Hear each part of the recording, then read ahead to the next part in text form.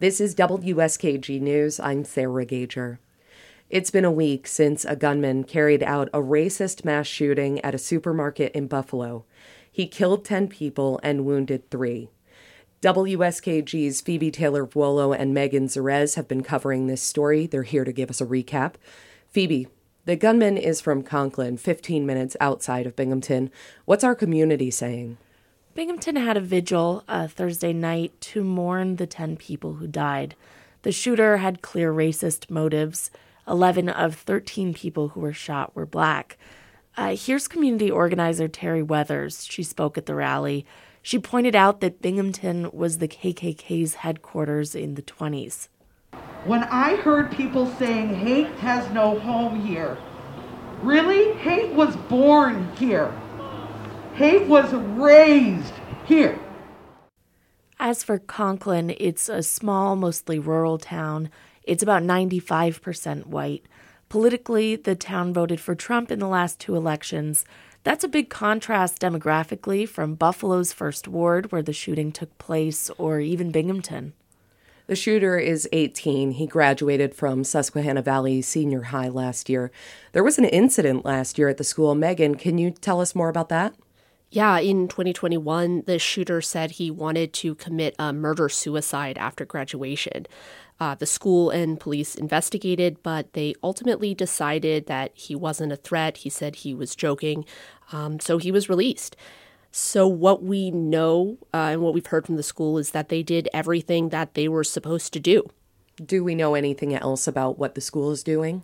Well, at a school board meeting this week, I learned the district is also looking into a former employee that has ties to the shooter. The shooter's diary mentions a former assistant teacher that he was close with. That teacher sold him ammo and other military gear ahead of the shooting. It's not clear if that gear was used in the shooting.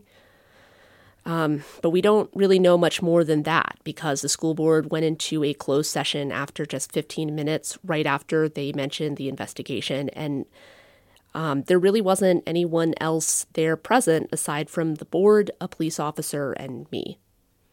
What are parents in the district saying? Right. I talked to a couple of parents, and of course they were shocked and sad, like most people. But many had a real hesitation to talk about the shooter's racist or extremist motives. So I talked to online extremism expert Sarah Daly to try and understand that response.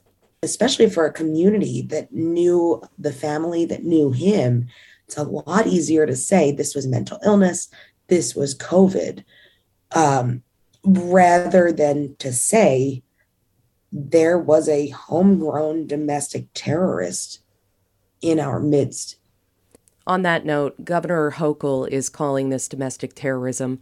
So is the president, and the district attorney in Buffalo was the first to use that label. Phoebe, what about Broome County officials, where the shooter is from? Well, I asked Broome County District Attorney Michael Korchak about just that. Would you characterize this as domestic terrorism? Terrorism? I'm from downstate. Terrorism is flying planes into buildings. This is just murder, as far as I'm concerned. So there's a bit of inconsistency regarding the actual definition of this term, and Governor Hochul signed an executive order into law on Wednesday. It establishes a new domestic terrorism unit that will investigate, extremist threats on social media, things of that nature. It also requires counties to develop plans for dealing with domestic terrorism.